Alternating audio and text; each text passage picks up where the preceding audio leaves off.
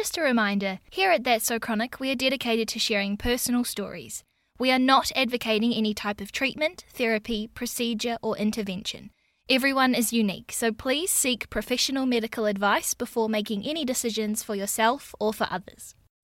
Welcome to That's So Chronic, the podcast where I, Jess Bryan, interview some incredible people from around the world that are thriving and sometimes only just surviving with chronic illnesses, life-changing injuries, and potentially disastrous diagnoses. Today I am chatting to Finn Isles all about her journey to a diagnosis of hypermobile Ehlers-Danlos syndrome, or HEDS. In this episode, Finn talks us through the diagnosis process, explains what on earth EDS is, the comorbidities and symptoms that have come along with this, and how medicinal cannabis has helped their symptoms. When you listen to this episode, you will get a real sense for just how much advocacy work, time, and research Finn has had to put into receiving the diagnoses, which I'm sure a lot of you listening at home will be able to resonate with. And just note, we do talk about some elements of the New Zealand healthcare system that may be different now with the reform, or may not be applicable to where you are based. Welcome to That's So Chronic.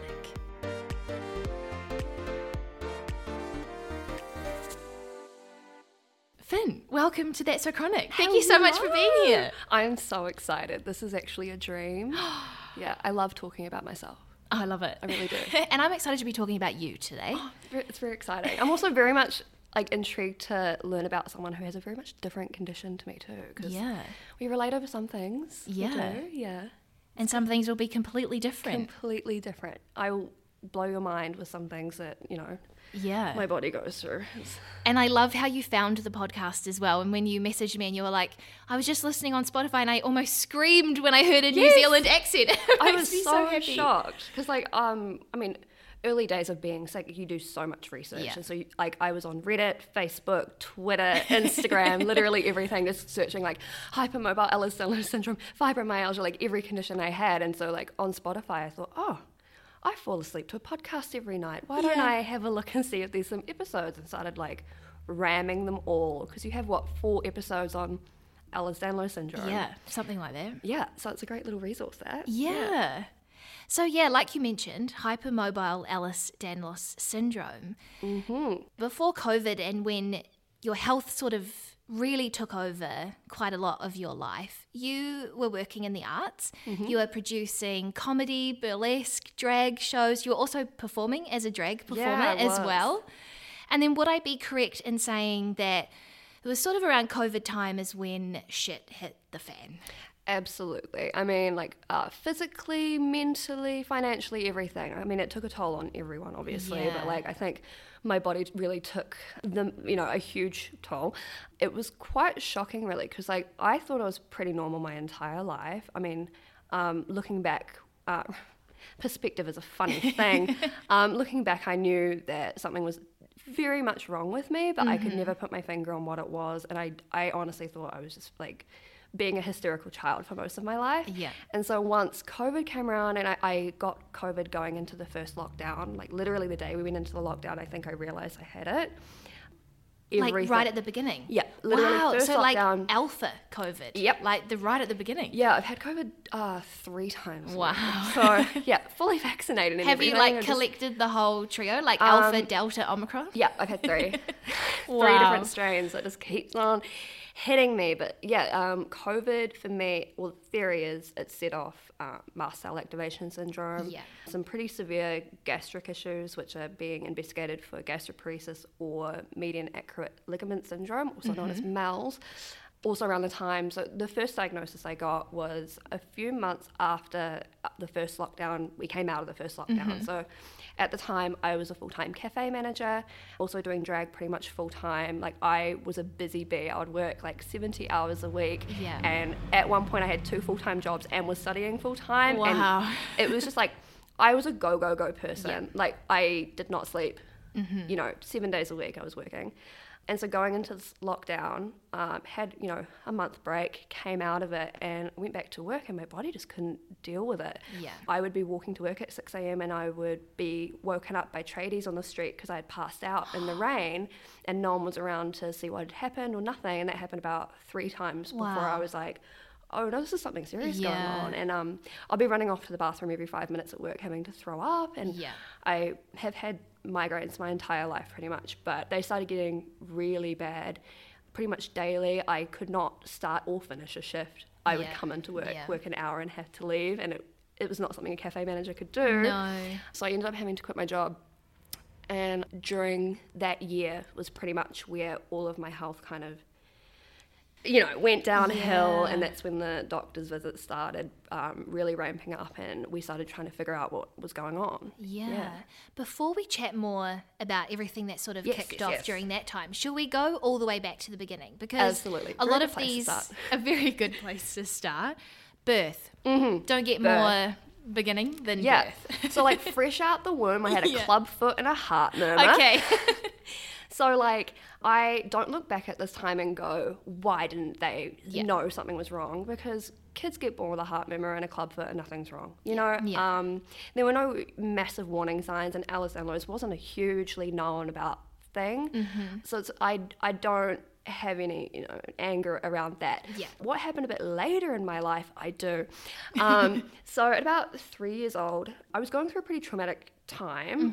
Just family issues, personal stuff, and I was a pretty hysterical kid. Like I would classify it as like self-harming as a 3-year-old. So I would force myself to throw up. I'd rip my hair out. I'd be scratching at my skin. I was so anxious. I had this sleeping schedule of about 2 hours a night for about 2 years straight. My mum was really going through it at the time, as you can imagine, and she was a single parent too, so it was like really hard on her having to just manage me at the time. And so at the time they brought in a mental health nurse to kind of consult and see what was going on, and basically all that came out of it was that they put me on this medication called Mellaril. Okay. It's now banned. It got taken out of circulation about a year after I was on it, and there's actually what's it called? A giant lawsuit. I honestly don't know. Class action lawsuit. There is a class action lawsuit internationally about this medication because it gives people these massive heart conditions, which I have a heart condition, so it's quite funny. But at the time, so this medication, Mellaril, my worst enemy, it was actually only supposed to be given to elderly people with dementia who experience psychosis. Okay. So for a 3-year-old, definitely should not have been prescribed in the slightest. And so I'm a bit fuzzy on the timeline because I was 3. Yeah.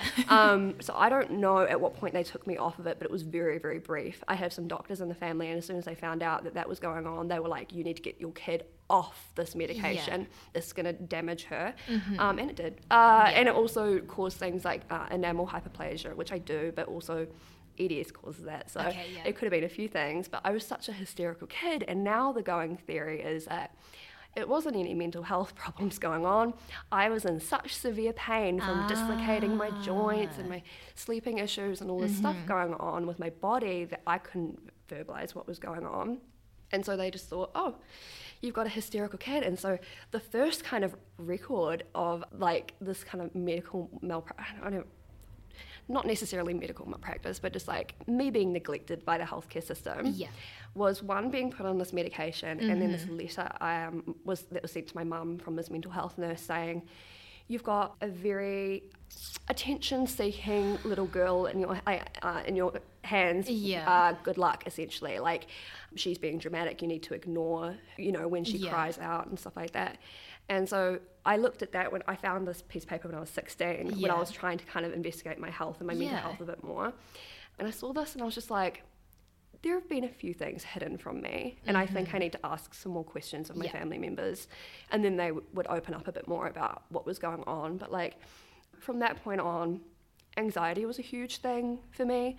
That was probably one of the first kind of symptoms. Also very, very strong symptoms of ADHD and a bit of dyscalculia too.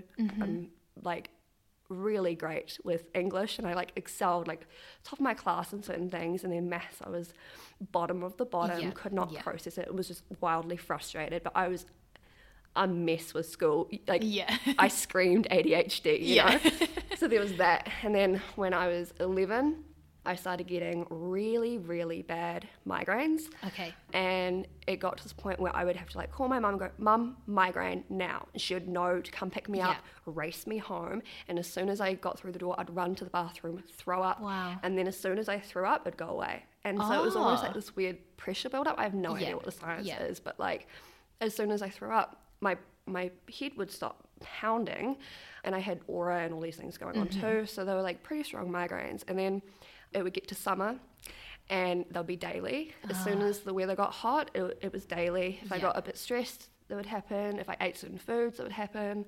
Around my period, it would happen. Like they just kind of like, you know, beat me down from every angle. And then the migraines, skipping forward a little bit, they got a lot worse when I was about 21. Okay. And then the nausea thing, I would then, like, I would still get nauseous when I had a migraine, but if I threw up, it wouldn't go away. It would just get worse and worse and worse, and it was just chronic. And so we had to amp up the medication and everything, but that's a little migraine journey for you. When I was 16 is when pretty much the joint problems really started kicking in. So. And you didn't even have a diagnosis of EDS at this point, did you? Also, during this, like, my whole childhood, I was sick all the time. Yeah. Like, amoxicillin was my best friend. I was on antibiotics my entire bloody childhood. I had tonsillitis about up to 8 times a year, every year, until I was 13, and then they decided to take them out. Bronchitis was also a great friend of mine. Pneumonia, I've had 4 times. Wow. Like, it's been, you know, my immune system's a bit shot. But yeah, and all of these things piling on top of each other are a bit interesting. Yeah. But separately, they kind of make sense for a kid, so it's kind of hard. Like, it's why I don't have a lot of anger about a late diagnosis, just because I would have no clue either, you know? It's with hindsight looking back that you're like, oh, this was all puzzle pieces that have been put together now that we know something. So, yeah. So when I was 16 is when I first started going to the physio. Okay. My left kneecap would just slide off. Wow. And it would be excruciating. We now know it's dislocations. Yeah. But it was first the knee, and they were a bit weirded out by it. It just didn't make whole lot of sense for like my lifestyle and everything. Would it go back in? Like if it happened at school? It would slide up and down. Like I can physically move it around. I Yeah. can do it right now. Like, oh my no, goodness. it's pretty solid today. Oh, I don't like, think that they would recommend that you do this for me right now. Like, there are like solid days where it doesn't like to move, and then there are jelly days where I can like pick it up and move it around, and it's not good. But yeah, like pretty much from 16 onwards, like every year you could pick another section of my body to join the party. Okay. Yeah. So that's just when everything kind of started getting a little bit worse, and then but up until 21, I thought I was completely normal still. Yeah, like I was going to ask, were you concerned that you had these party tricks that you could do with your body? The party tricks thing for me, because like the first time I ever heard about Ehlers-Danlos syndrome was actually watching Drag Race, RuPaul's Drag Race, because Evie Oddly, who was a contestant on, I believe, season 8 ? Oh, I'm a bad drag queen. People will come at us in the comments. Yeah. Oh, I don't think it is season 8. Maybe 9. I think it's 9. I don't know. But she has Ehlers-Danlos syndrome, and learned a little bit about it. But of course, because everyone's so different, I did not identify with her in the slightest. You know, she can do backflips and splits and all this stuff, and I'm not able to. Yeah. But yeah, I heard about that, and then EDS wasn't even an idea to me until I got diagnosed with fibromyalgia and PTSD. Okay. Started going through the online communities, started posting about some other symptoms I thought were just attributed to those two. And people were like, no, this sounds like not only hypermobile EDS, but all of the comorbidities you could possibly have. Yeah. So I started looking into it, and I was like, oh, this is a bit different than what I actually thought EDS was. Took it to my GP, and that's where the journey kind of began. Okay. Yeah. How was the GP when you brought this information to them? Were they like willing to investigate? Well, we were about 1.5 years into investigating by this point. Okay. So I had been diagnosed with fibro and PTSD, and that's where the story ended for my GP pretty much. Oh, okay. Fibromyalgia, it's a very real disorder. Yeah. It is a very, very real condition. but it also likes to be slapped on people with EDS because they don't really have any idea what's going on. And so I don't necessarily think I have it. I think I've got EDS. Yeah. But because it was the first thing they diagnosed, they're like, no, this has to be it. It's kind of like the journey stopped after that. Yeah, because fibro is also notoriously a condition that GPs like to slap on people with multiple chronic illnesses that they just don't want to investigate, which sucks. Yeah. And it's not fair. Yeah. But yeah, so I had these 2 diagnoses, and the stomach stuff was just really getting to me. So after I had quit my job and all of that had happened, I had these symptoms like I couldn't walk. My legs would shake, wobble. It was like Bambi. Like I could not control my body. I'd have intense tremors, almost like seizures. Like I'm very certain they were seizures, and they probably should have taken them a bit seriously at the time because they don't really happen as much anymore. So it's quite hard to pinpoint. I'd get these insane migraines. I would throw up daily, up to 10 times a day for a year and a half straight. I lost 30 kgs since in under 3 months, and so it was getting pretty rough. I would spend about 10 hours a day in front of the toilet, just like vomiting my guts out. It was miserable. Like I was very much malnourished, dehydrated all the time, and I even called 111 at one point and was like, I need to get to the hospital. Like I'm on week 3 of throwing up every liquid and solid. I'm so unwell, I can't physically move. And I obviously picked the wrong time of year to call an ambulance because it was O week on a Wednesday night about 9 p.m. And the ambulance shows up, and this guy looks at me and goes, do you realize you've called an ambulance during O week? And I was like, yeah, I need it. Please take me to the hospital. Like I'm sick, help. And he was like, I think you're just quite a bit anxious right now. Have you tried, like dry, salty snacks? And I was like, I think I've fucking tried that. I was like, I have not been able to stomach anything for like almost a month now, sir. Like, no, that's not what's going on. I need transport to a hospital. And he was like, if you go to the hospital, there will be no bed for you. You'll be in a hallway for hours. I recommend you stay home. And I was like, you won't even listen to what's wrong with me right now. What do you mean? And so he sent me on my way with a letter that said, avoid self-harm and call 111 if you need assistance. And I just... Well, I needed assistance, and I did call 111, and you didn't assist, actually. And this was like quite deep into a lot of doctor's appointments. And when you are so ill and you take a hit like that, your ability to fight and continue on and go through the healthcare system, it's zero. Like when you deal with someone with such poor bedside manner, someone who is so not compassionate, and if you have to deal with these people like almost daily, you just can't keep fighting anymore. And so it was like a really, really long time before I tried to get any serious help. And I was basically just locked in my house, miserable, like in my early 20s, post-COVID, just going, oh my God, this is going to be it for the rest of my life. Like, I'm going to be in a bed. I have to like think about what I'm going to do. Like, I don't know how to go about this. And so it took a couple months before I like actually braved the doctor again and could actually like communicate what was going on. Took them the note and said, I've got a very serious issue with my stomach. Like I can't keep any fluids down, nothing. Like I've lost 30 kgs and I was a big girl at the time. I'd started off at 100 kgs and I'd gotten down to like 80, 70 at this point. And they basically said to me, well, you've got a bit more weight to lose before we can do anything about it. And the stomach thing was like the most kind of immobilizing, like the most debilitating symptom I had for a very, very long time. And it's also so frustrating not being able to eat. And like the physical feeling of starvation is so painful. Like I had no idea it could feel like that, but like the actual, like sitting in your bed, like just being in pain and then feeling so empty and like the fat literally burning off of you is painful. Like I can tell you that right now. And so I like tried to communicate this to my doctor, and I had to really learn how to go about talking to healthcare professionals because at the beginning I was hysterical. I had no idea what was going on with me. I had no idea how to verbalize it. And then when I took a step back and started doing my own research on just like what could be going on. Yeah. How do I explain my pain? How do I describe the feelings I feel? Because they're feelings I've never felt before. Yeah.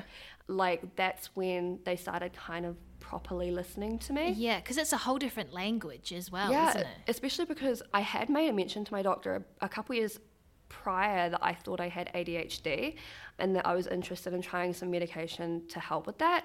And of course, they immediately labelled me as a drug seeker. And so I had to really spell it out. I know I'm in a lot of pain, but I don't want any painkillers. Yeah, like that's not why I'm here. Yeah, I just want to be better. Exactly. I had to really go, I'm interested in learning what is wrong with me so I can treat it and I can look after my body as best as I can, and so I can work with what I've got. I don't want any painkillers. And so I've had to raw dog it for so long. Yeah. Like I have nothing, I don't even take Panadol or ibuprofen.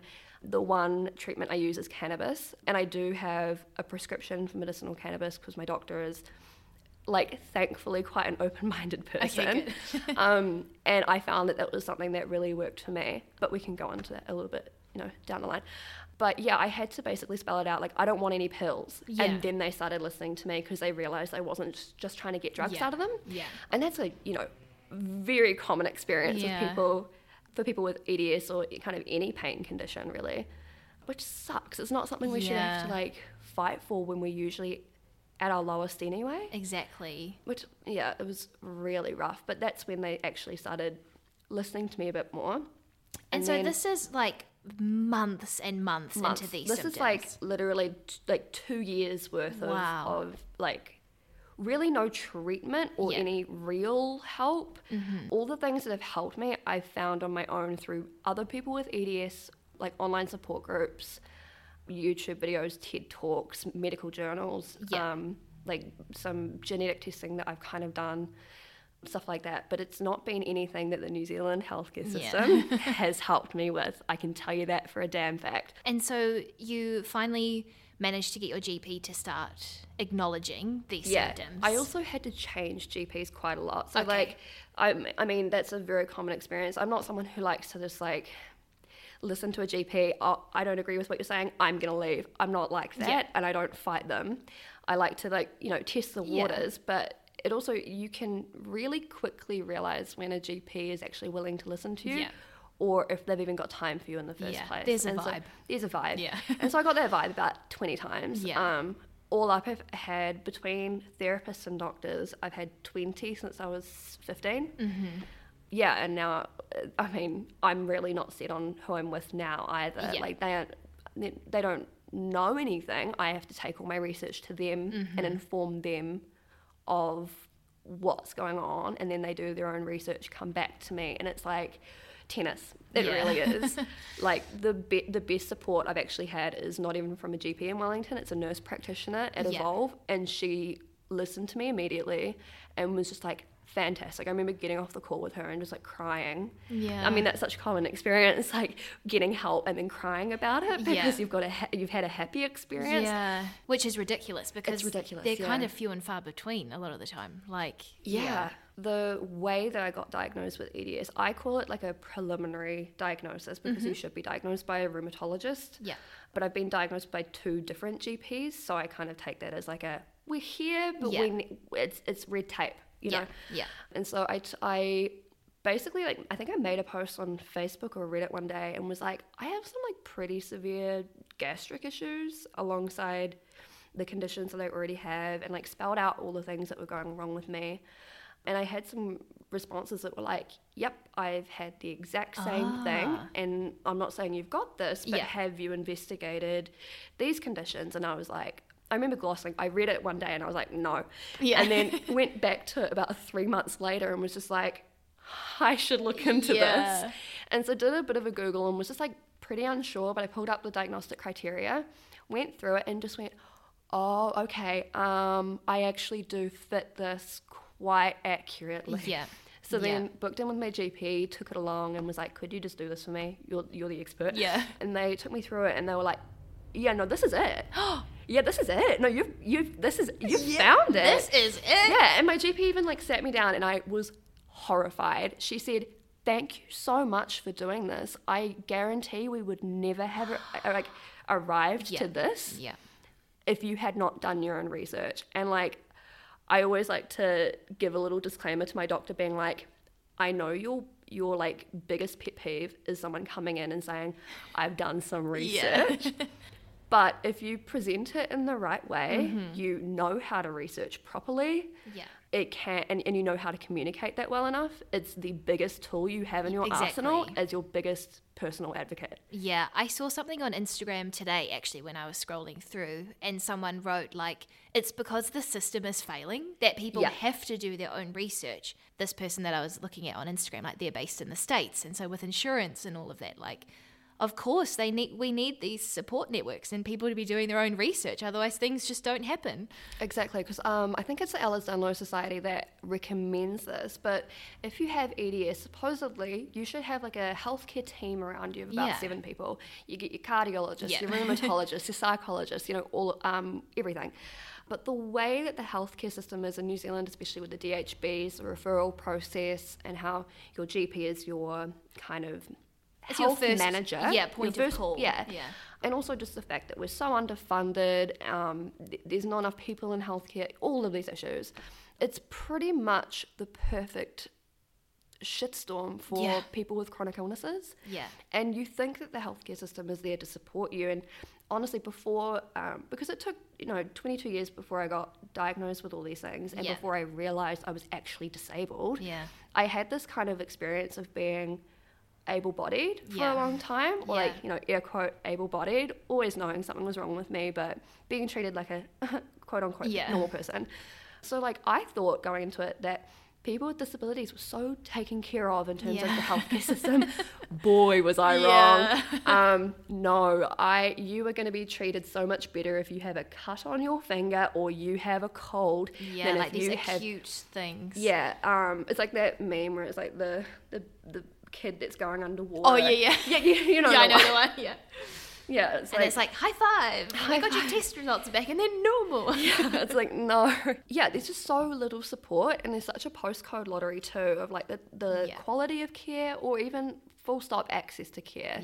With EDS in particular, there is one rheumatologist in the country who is known as the EDS specialist. I did my own little research, as I do, and I found that before I was diagnosed, there was a New Zealand Herald article that said that there were about 300 people in New Zealand with EDS. And this was in 2017, I think. And then 2 years after my diagnosis, they're now estimating there to be over 5,000, and that's quite a jump for such a small country and such a quote-unquote rare disorder. But of course, it's inheritable. It can mutate. You don't have to inherit it. So of course, there's going to be quite a lot of people who actually do have this, and there's such a spectrum of ability and severity that it's so hard to really estimate how many people have it. But there's one rheumatologist, Dr. Fraser Burling, and he has a 2-year waiting list. He's booked he's based out of Auckland, but he's also the only person in New Zealand who offers the only therapy for EDS, which is prolotherapy. Which is basically injecting saline into your joints for extra cushioning and support and all that sort of stuff. But you really can't do anything, and a lot of rheumatologists are also now saying they won't see people with EDS, which is just so mind-boggling to me, because it's your first port of call for someone with EDS. That's meant to be the person you see. It's it just blows my mind. It's like showing up to the doctor and going, my arm's broken, and them going, no, it's not, and we can't deal with it. What do you do? It's like radiology being like, we will not see any broken arms. It's like, we're not doing that anymore. We're not doing it. We're not doing it. So it's just so frustrating. I mean, I'm in Wellington, for God's sake, the capital city. And I can't get anything. So I really hate to think what the rural communities are like in New Zealand too. There's really nothing you can do, not even private. I have been denied gastroenterologist appointments for 2 years now. They will not see me. They know they should, but they cannot fit me in, and their priorities are just elsewhere. And because it is a chronic illness and it's not super life-threatening, supposedly, it can, cause a lot of other things, but it's inherently not life-threatening, so they don't really want to take it seriously. Which sucks, but it's also driven me overseas. I'm going to be moving to Melbourne early next year, mainly for healthcare, just so I can have access to that.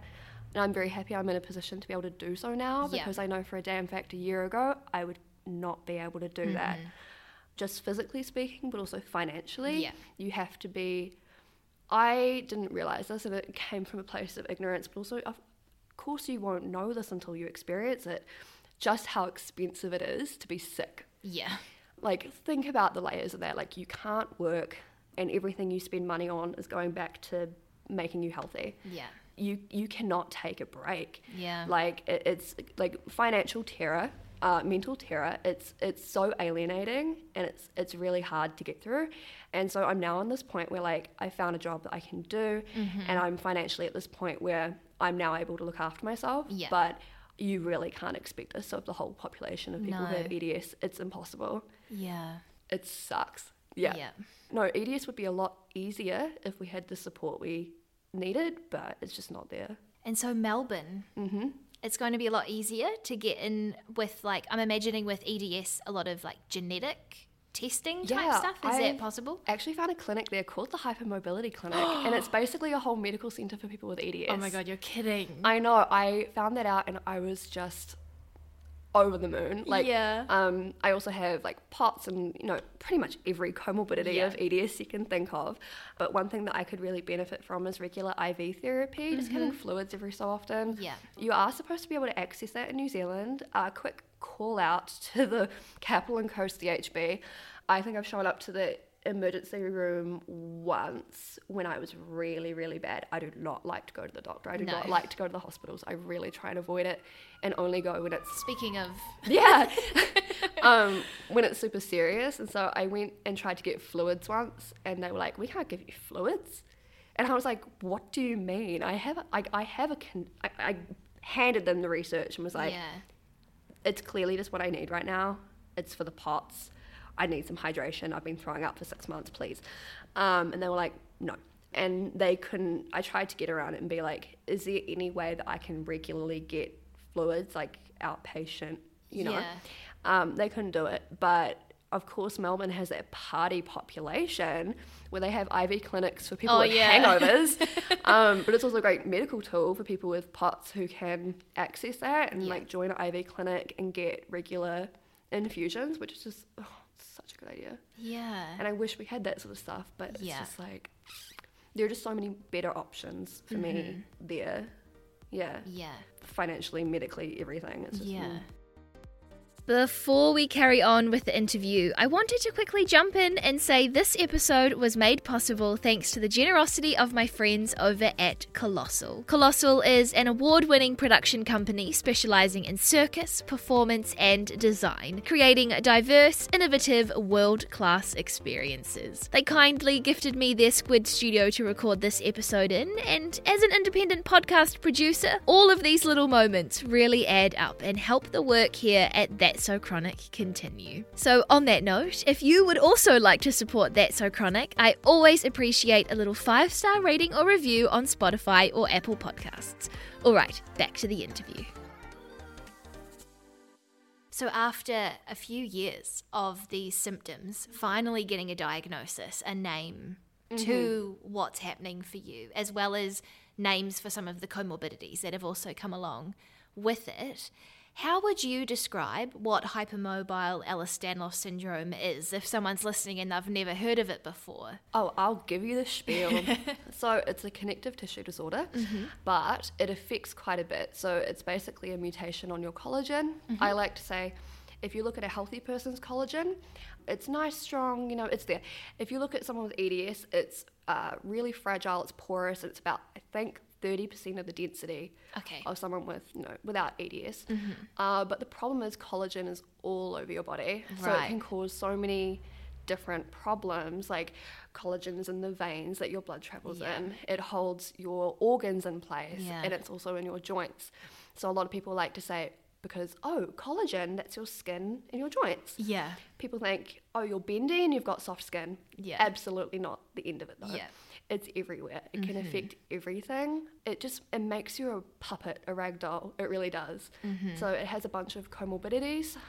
There's mast cell activation syndrome, which is basically means that my body likes to send off false anaphylaxis sometimes. It likes to think I'm allergic to things, but I might not be. So like, for example, like a few months ago, rosemary was really doing it for me for a while. So the smell of fresh rosemary would just send me off into like vomiting.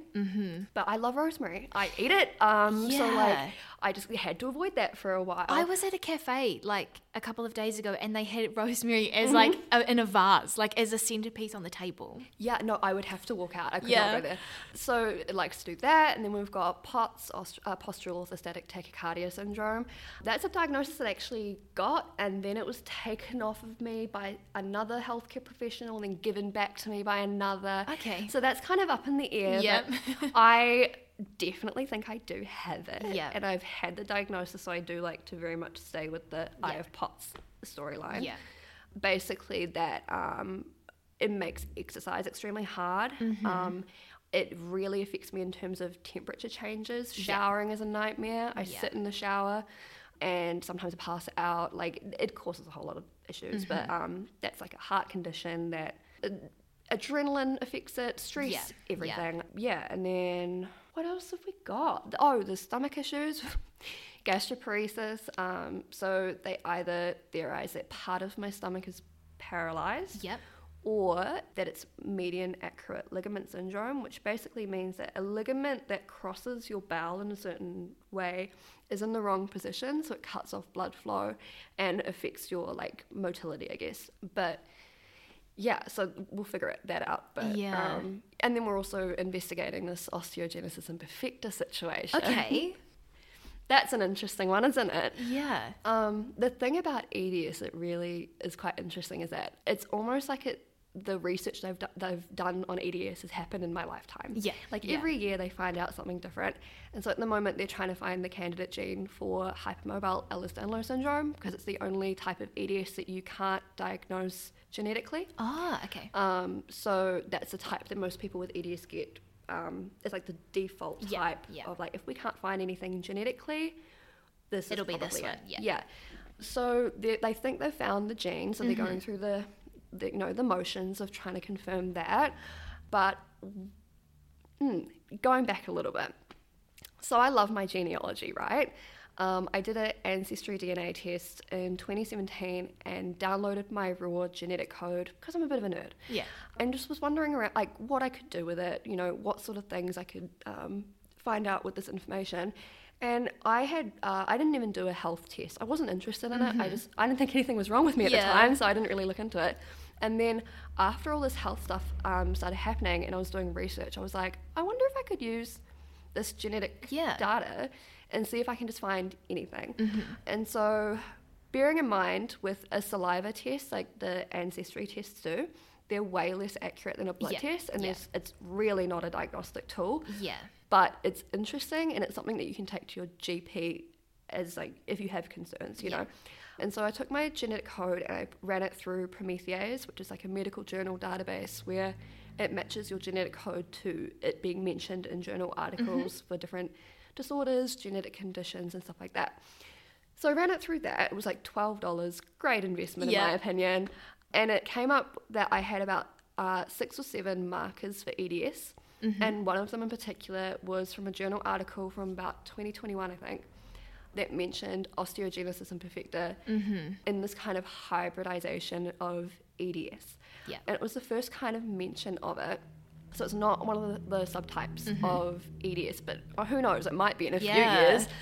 Might be the 14th type. Yeah. But basically, osteogenesis imperfecta is brittle bone disorder. And I was thinking about that and looking into it, and it made a bit of sense in terms of my family history and my own personal history. So my mum, for example, and it's all inheritable conditions, so it's always nice to look at your parents. My mum was diagnosed with juvenile osteoporosis when she was 16, and it's pretty bad. Yeah. Like, I have broken 3 of her bones, all by the age of 5 years old. Yeah. I accidentally stepped on her foot when I was 3 years old, and I shattered it. Wow. She took my baby carrier out of the car one day and broke her back. Yeah. Like, the tiniest little things can break her. And she is very much similar to me health-wise with certain things, and so is my grandma. So we've kind of traced it up this maternal line. But I was thinking about my mum, thinking about my own body, and I've broken a few bones, but I didn't think it really made sense to me. Yeah. And then one of the big things for osteogenesis imperfecta is your dental problems. Yeah. And it's also a big thing for EDS too. I have huge dental problems. Like, I didn't think I did. I thought my teeth were really, really normal. And then I started talking with my friends after coming back from the dentist in primary school, and they'll just be like, "What? Yeah, that's not my reality." So it was stuff like, I've had 2 teeth fall out naturally, but I've had 16 or 17 pulled out by the dentist. Wow. Bearing in mind, with EDS, you also have massive issues with anesthesia. Okay. So I would get several numbing shots, and then I'd start, ramming in to rip my teeth out. And I'd be like, stop, I can feel everything. I can feel you ripping my teeth out. And this was from a really young age.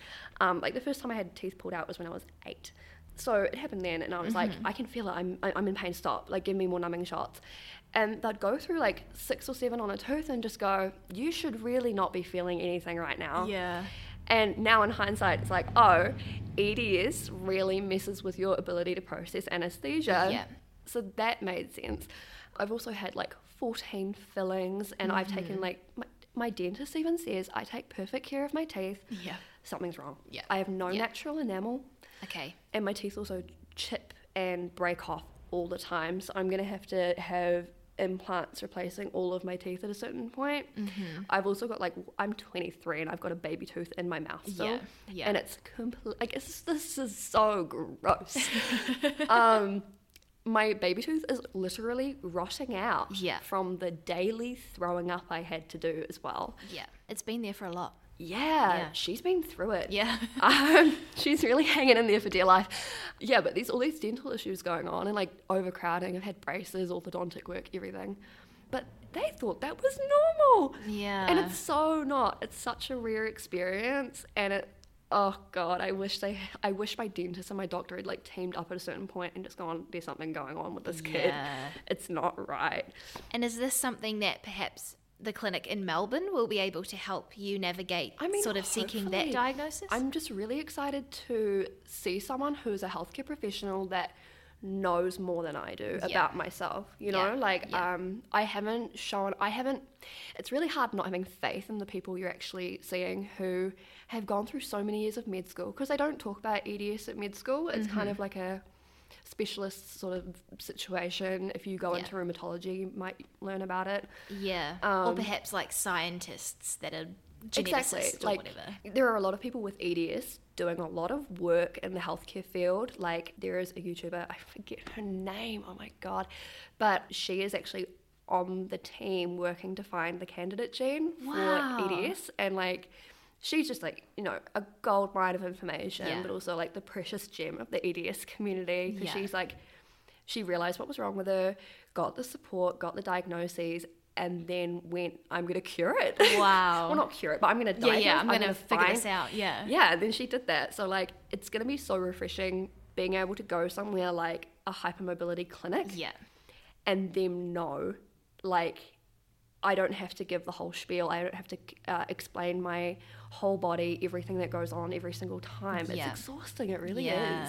And even trying to find a therapist and having to repeat your life story a million times over, it gets pretty exhausting. Yeah. So it'll be so nice being able to actually one, have access to what I need, and two, not have to be my own doctor. That will be the biggest kicker. And I hope that this happens to everyone with EDS.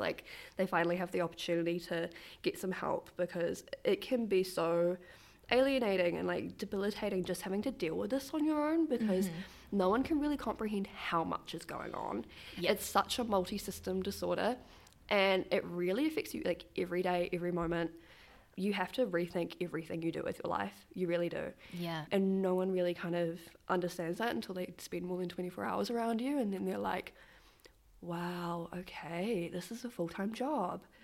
And especially really when there isn't necessarily a specialist that is accessible to be able to communicate these things with. because I had no idea I had something like this. Yeah. Like, I would never have just shown up to my doctor and be like, I have EDS. Like, the idea, it was the last thing on the list we looked at, the absolute last, and it just, thank God we found it when we did. Like, we went through every possibility of every possible condition I could have, and just nothing made sense, to the point of everyone giving up. Like, me, doctors, nurses, everything, just being like, let's just Too hard basket. Let's just sit, wait, monitor it and see what's going on. And I'm just like, I can't sit and wait for another 2 years. No. I can't do it. No. And you shouldn't be expected to either. No, should not. Oh my God, no. You mentioned at the beginning of the episode that you have found something that works for you to treat the symptoms that go along with EDS. Yeah. So, I mean, I live in Wellington. It's a pretty progressive place. Yeah. Fresh out of uni too. So, like, everyone experiments a little bit with recreational cannabis. But I really started doing some research just for, like, a point of reference, I guess. I have, police officers in the family. Growing up, I was very anti-drugs. Yeah. I was like, no one should touch weed, it'll kill you. Up until I was like literally 18, I pretty much had that mindset. Like, I was very much anti-drugs. And so it's quite shocking that I've kind of made this 180. But I started really looking into the medicinal effects. I would watch a lot of documentaries on the history of cannabis and that sort of thing, and started looking into the science behind it. And it was mainly because one of my friends just said to me one day, "You've got a migraine, have a cone." And I was like, what? No, that'll make me worse, won't it? And so I tried a little bit of cannabis in order to get rid of a migraine, and I cried for 3 hours because it got rid of it instantly. Wow. Like, all of my nausea and vomiting disappeared. Yeah. And I was fine. And that was just crazy to me. And so I started doing some more research and just thinking like, oh, how can I go about this in a healthy and mildly safe way? Yeah. I started looking into terpenes and kind of the science behind it. So for me, going back a bit, so I tried to go the medicinal route. Yeah. And this was like pretty early days of medicinal, like regularly accessible medicinal cannabis that you don't have to apply for Ministry of Health funding or anything like that. And it's expensive. Yeah. And my doctor was pretty into the idea because she is a very firm believer in it for anti-inflammatory reasons, pain, all that sort of stuff. And I said to her, I was like, cannabis is really helping pain and migraines, and it's getting rid of my nausea. What can we do medicinally for this? And she was like, I can absolutely give you a prescription. Let's just try anything at this point. Like, she was pretty desperate just for any way out, really. And so she said to me, what I need you to do is go around to a few different pharmacies, get a printout of the price lists of all of the different products available, and then bring it back to me and we can try and figure out what you can afford. Yeah. And I was like, well, what do you mean what I can afford? And she was like, oh, it's expensive. Yeah. So I got a printout and I started looking at all these sheets of paper, and all of the prices were different. Same products, different prices. And I realized really quickly that there was absolutely no regulation into how often pharmacies change their price, how much it is, all of that. So I could budget for, say, $500 worth of CBD products per month, which is pretty much what we worked out for it to be for me, dosage-wise, and the fact that I do need it daily. And it was going to be really, really expensive, and there's also no guarantee that those prices will stay that way or that they'll be available full stop. And the way that the prescriptions work is that you have to get a prescription for a very certain product. You can't just get a broad spectrum medicinal cannabis prescription. It has to be like for the Tilray something percentage, you know. And so if it's not available or if it's too expensive for you, you just kind of have to go without. Yeah. And it doesn't really work. No. And so my GP is a bit of a G. And she said to me, look, if you feel safe enough to do so and you think you've got it under control, go for the black market stuff. Just find weed and smoke it. Yeah. And so I started doing my research because I was like, well, if I'm going to do the black market way, let's be a little safe about it. And so I found some very trusted green fairies. Yeah. And I started shopping by strain. So I personally look for caryophyllene and myrcene as my two favorite terpenes because they are the most closely associated with anti-nausea properties, anti-vomiting, and also pain and inflammation support, insomnia, all the stuff that actually works for me. Mm-hmm. And so I started doing a bit of an experiment. Yeah. And I would shop around different terpenes specifically Okay. and just see how they affected my body in different ways. Yeah. And I worked out really quickly that if I got anything that wasn't high in caryophyllene, it would actually do nothing to me. Right. Yeah. It would not help in the slightest. It wouldn't help my pain. It might give me a migraine. Yeah. Right. And it would definitely don't wouldn't want help for nausea, which were the biggest things to me. So once I started shopping by terpene, it helped so much. Wow. I managed to stop my daily, vomiting and maintain a weight for now coming up almost a year, Wow. like 6 months to a year. Yeah. My pain management is almost completely under control with the tool. So in combination with cannabis, I use like a TENS machine, Yeah. normal therapy tools, strapping tape, like all of the, usual EDS arsenal toolkit sort of situation. But the cannabis has actually been the one thing that targets the symptoms that are actually the most debilitating Yeah. for me.